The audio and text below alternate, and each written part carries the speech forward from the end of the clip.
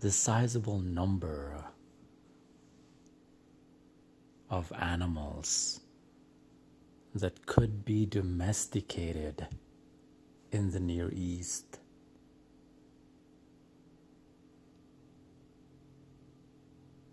And thereabouts, notably goats, sheep, and cattle, as well as horses, led to nomadic and semi-nomadic herding or pastoral societies that were probably like many that still roam that region.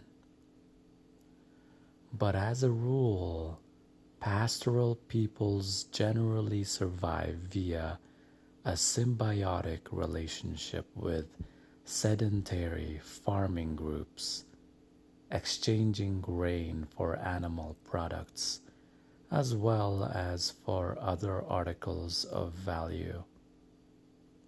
One astounding theory about the domestication of animals belongs to the historian Philip Van Doren Stern, who straight-facedly suggested that men domesticated sheep and goats so they would become more pliable sex partners.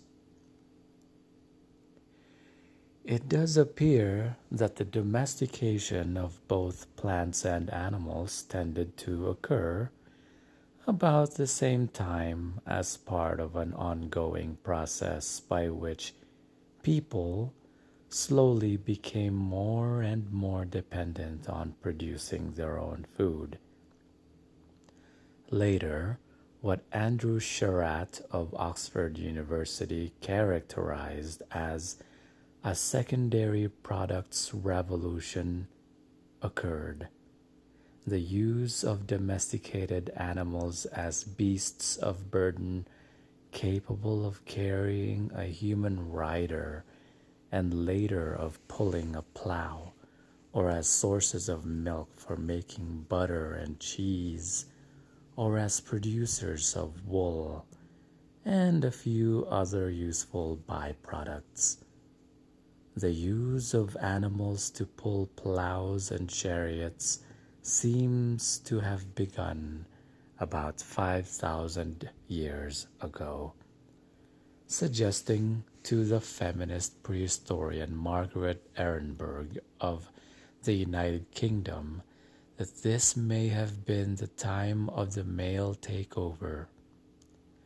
Shades of Gimbutas here, yet the use of the plow pulled by prehistoric cattle or oxen was almost surely a male affair, which might well have had some deepening effect on gender roles and social arrangements within and among families.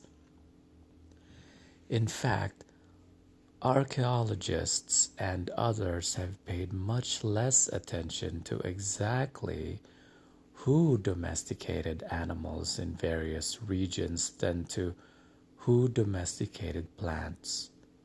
But one thing is certain, domesticating animals would probably not have occurred if plants were not being domesticated at the same time in the same regions. And it appears to have taken a good deal of time for any of this activity to bear fruit. For most people in these regions, the plants that became the basis of agriculture almost surely were a minor part of the diet at first and remained so for various amounts of time.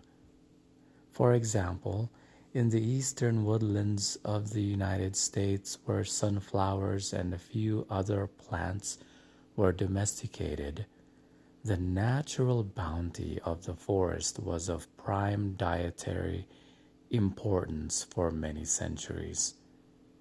Even after a form of maize reached the eastern side of the Mississippi, it received the same slow acceptance as it had received earlier in the American Southwest.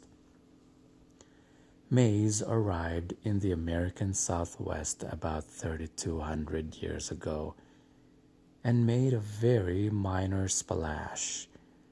It had, as noted, been grown in Mexico for at least twice that long and was a staple there along with squash and beans.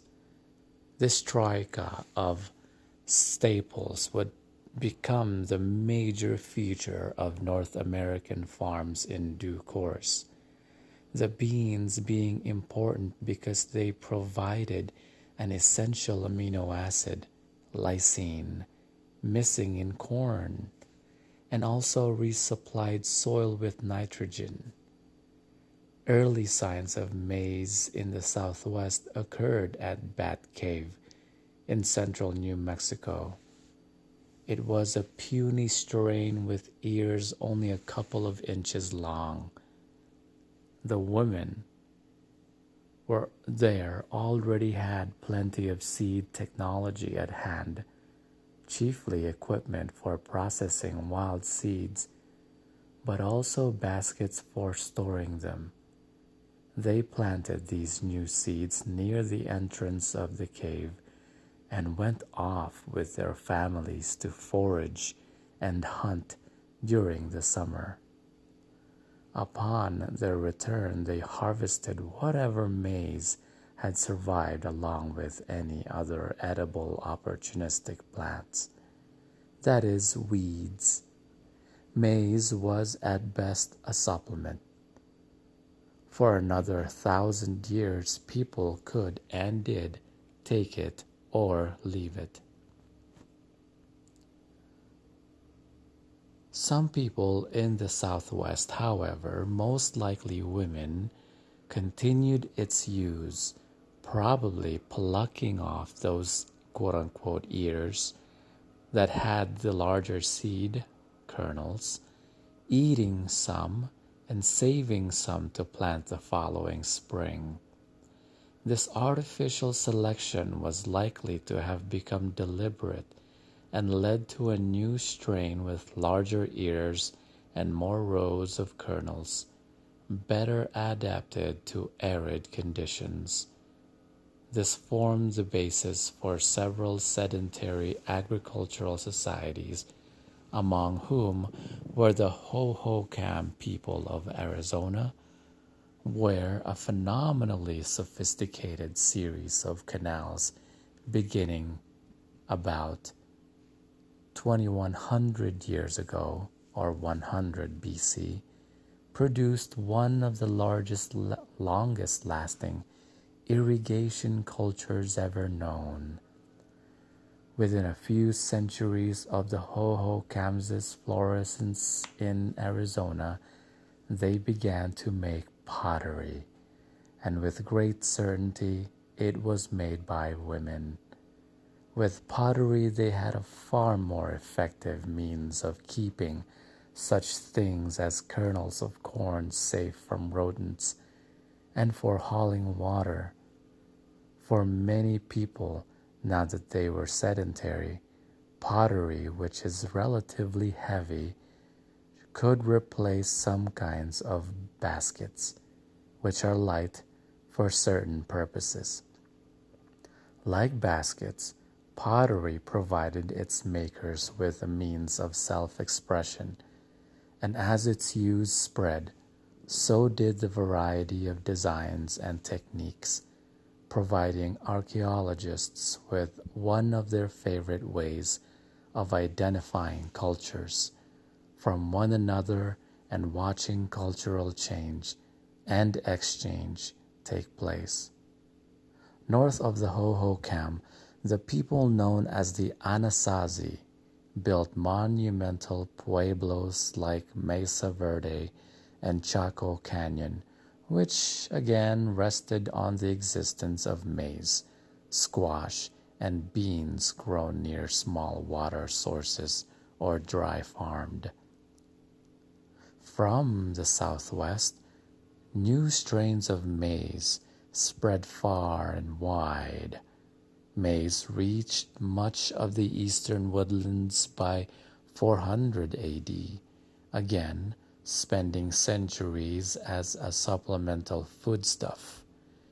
By 900 AD, it had come into its own as a major part of the diet in the East, making possible the great mound-building era called the Mississippian, when large aggregates of people created a highly complex, stratified, sophisticated agricultural world throughout much of the Southeast. Maize also grew throughout the entire Northeast and, surprisingly to some, on the plains.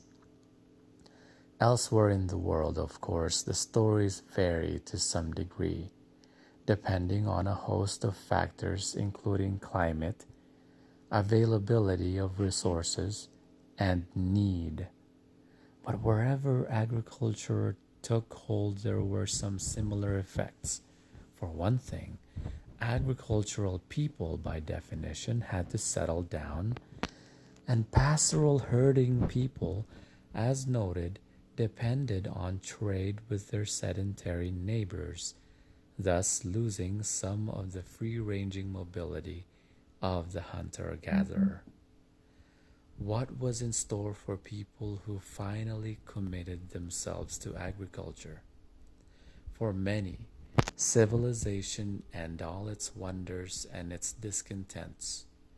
But as we noted in the preface to this volume, we are stopping this account on the far side of such phenomena. For with civilization comes writing in the form of cuneiform script or hieroglyphics, and then letters as we conceive them, meaning that prehistory ends and history begins.